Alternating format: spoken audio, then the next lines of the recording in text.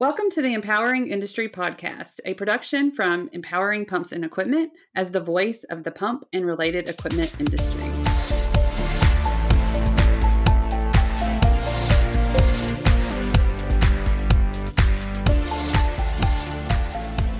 Hey, everybody, and welcome to the Empowering Industry Podcast. I'm your host, Charlie Matthews. I'm really excited about our next guest, SWAPA. Is how I found him. And so if you don't know what SWAPA is, it's the Submersible Wastewater Pump Association.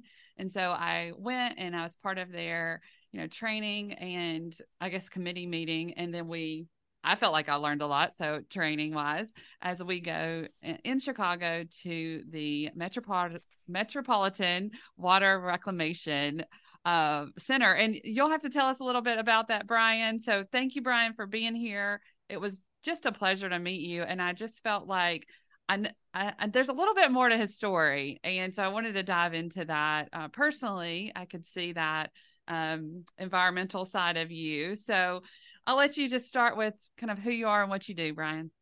Hi, thank you, Charlie. Thank you for having me. So I'm Brian Levy. I'm a principal engineer at the Metropolitan Water Reclamation District of Greater Chicago. Yes, it's a mouthful. But we like government agencies, so we like our acronyms. It's either MWRD or sometimes the district for short. So I'm a principal engineer here, and I'm in charge of the treatment operations for our Stickney water reclamation plant. Yes, thank you. I'm so glad you said that. You said it so well. I would have to practice that quite a bit. But I also just thought principal engineer there's so much that you have to coordinate, organize, and then you were telling us about sometimes there's crises that happen and kind of have to jump into action to solve them too. So if you could tell us a little bit more about that role as a principal engineer before we go on. So my role here is in charge of treatment plant operations. So on the Stickney Water Reclamation Plant is one of the largest plants in the world. It could treat up to 1.4 billion gallons of water. And so my role is the day-to-day operations of the plant for routine operations, which is normal. We're treating wastewater, but we also have the responsibility of our collection system for all of Chicago land region and making sure that all the stormwater and wastewater gets to where it needs to go. Yes. And so kind of prior to you being here, how did you find yourself here? How did you get into this space? I know by background, you're a civil engineer, but tell us, I guess, start there. Why'd you choose engineering? So I'm my Bachelor's of Science in Civil Engineering from Marquette University. After I finished my undergrad, I started working here at the MWRD. And then I'm also got my Master's of Science in Environmental Engineering from Illinois Institute of Technology. So how I became an engineer is, well, when I was a kid, I loved to play with Legos. And when growing up, I always thought I wanted to be an architect. And then when I got into high school and I kind of learned about architecture, I realized there was a lot of art involved, and I was not that artistic. I could not make things aesthetically pleasing. I couldn't draw, but I was really good with math and science. So it kind of grew towards the STEM field. So engineering was kind of a perfect fit for me, especially when you're in engineering. There is a lot of design involved in engineering, but you don't, at a wastewater treatment plant, you don't need to make it look good. You just have to make it functional.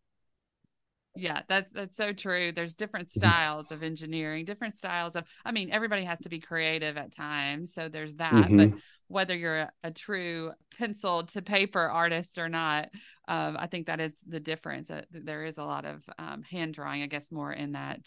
Oh, it's probably not hand drawing anymore in architecture, but I'm fascinated with, the water industry. One, people don't know how they get it.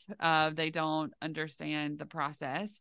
And so I really enjoyed your tour where you kind of went through the process of cleaning up the water. So this is the dirty water that's coming in. But you also told me about the kind of that, the waterways, right? And being in that storm water. So I was curious about that and what drove you to that and that environmental side of your career.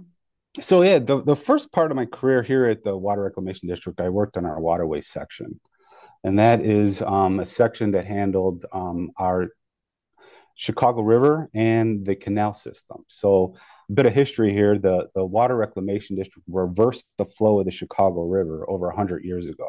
It used to flow into Lake Michigan. Now it flows away from Lake Michigan down south and ultimately ends up into the Gulf of Mexico. So in college, I took a lot of hydraulics and hydrology courses, and I kind of gravitated towards that in undergrad. When in grad school, I took a lot of wastewater courses. So I kind of have a knowledge of both side of things, and we kind of do both here at the district. Handle a lot of the stormwater side of things. So when it rains, all that water needs to go somewhere. Chicago and a lot of the suburbs are built on a combined sewer system, meaning that one pipe for both sanitary and stormwater.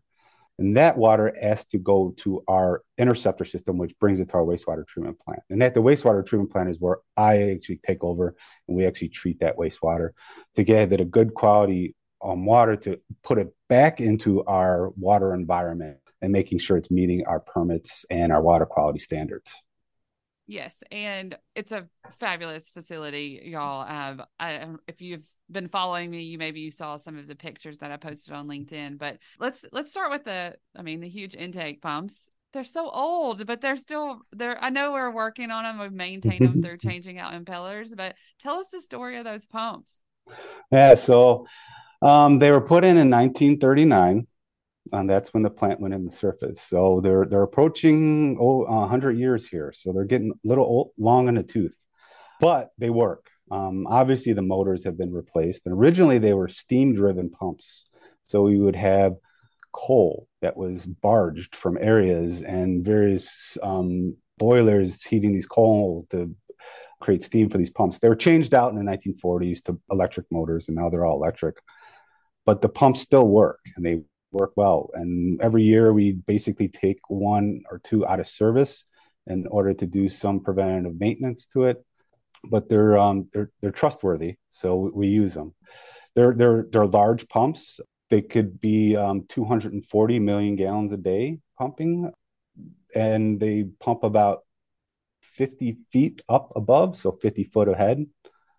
So, like I said, our plant could treat up to 1.4 billion gallons a day. So, in order to treat that, you need large pumps. A stat I usually like to state is 1.4 billion gallons. That's 1,400 million gallons a day. There's 1,440 minutes in a day. So we could pump and treat 1 million gallons every minute. So the average wastewater treatment plant in the United States is about 1 million gallons a day. So what they do in one day, we could do in 1 minute. It's phenomenal. I mean, it really is just the amount of design. You were talking about design earlier, but just the craftsmanship of engineering a plant like that to run and be able to take care of that. I just love thinking about how somebody's sitting around, well, why don't we reverse the river? Like this will solve the problem, right? Like just this is a problem that needed to be solved so that the health issues of Chicago could be transformed, really. So I love that. I love the engineering mind that has solved these problems for us, and the layout of the plant. And we walk through it with SWAPA and the members, and everybody is just intrigued about a different part of it. And so I'm curious because I see pumps everywhere. So we talked about some of those larger pumps, and then you look across and you see there's some other pumps just across the way that are either, effluent pumps or something like that. And so it takes a pump to make a pump, and it takes many pumps to run a pump. So it was just really kind of neat to see that. Any guesses on how many pieces of equipment are there? Millions, thousands. A Yeah, I lot. mean, There's a lot. there's a lot, and it's not just me who runs this place. I mean, I handle the treatment operation side of things, but we have a whole maintenance section of things that are constantly doing preventative maintenance, corrective action maintenance, predictive maintenance on all of our pumps and blowers and other various equipment throughout the whole plant. Absolutely. So, what do you think we can do to better protect our water? Hmm. Well, Water is a very precious resource, especially here in the Chicagoland area. And we're very fortunate to have the Great Lakes. And it's a very important resource for not only the health and well-being of people, since we get such clean water, but it's also a good resource for a lot of industry throughout the Midwest region. We have a population of about 5 million people that we serve in Cook County. There's about 3 million people in the city of Chicago, about 5 million people for all of Cook County. But we have a population equivalency of about 10 million people because of all that industry in this area. So that's very important. So we got to make sure that we're protecting our water environment. We're protecting Lake Michigan since it's such a key resource. One thing that we do is we have these wastewater treatment plants. We invest in our infrastructure. We take care of our plants. We maintain it. We meet our permits. We are doing a lot with building resilient infrastructure. We put in large tunnels and reservoirs to capture that combined sewage, but we're also working and doing a lot of green infrastructure for building bioswales and rain gardens to capture that stormwater. We're looking in and meeting all of our permit regulations, and permit regulations are getting tougher. We just recently have a phosphorus limit that was put into place in August of 2021. So permits are getting more stringent. Infrastructure is getting older. So it's kind of blending all this infrastructure, this old infrastructure with these kind of new limits that we have. A lot of things that I get this asked when I give tours, what can I do as a resident? Well, one thing you got to realize is when you live in the region that we have, and whether you wash your hands, you brush your teeth, or something is going down that drain. Okay, and a lot of people don't know where it goes. It kind of goes to some sort of mystery area, maybe to the center of the earth. I think I gave a lot of tours to school children, and one girl said, I think it goes in the middle of the earth. So I said, no, it comes here to wastewater treatment plant. We need to protect that water because eventually we treat that water, we put it back into the waterway system. But we can't treat for everything. So just kind of be mindful of what you're flushing down the drain, because what you're flushing down the drain eventually makes it back into that environment. Yes, and that reminds me of different paints and things. There are processes, and just try to be aware, educate yourself on what can be cleaned up. I think it's a great tool. And then what do we do with the waste? I thought it was really cool what you were telling us about how we're using some of that waste for energy, working with some other clients, or fertilizing as well. So you use it within your own plant for energy, which is amazing. And then also kind of that outside fertilizer. Can you talk to that a little bit?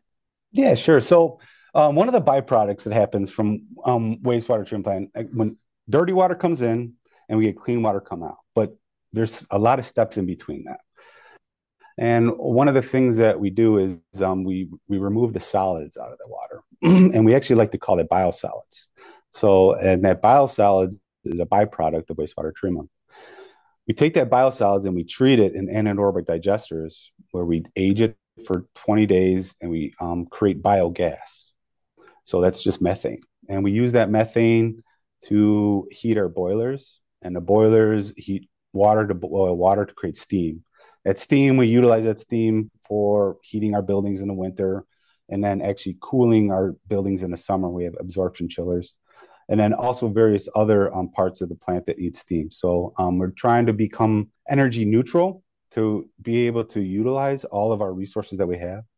Another byproduct that we have is biosolids, and that is a very good fertilizer that farmers love because there's a lot of macro and micronutrients for the soil for that plants. Yeah, I thought that was so interesting.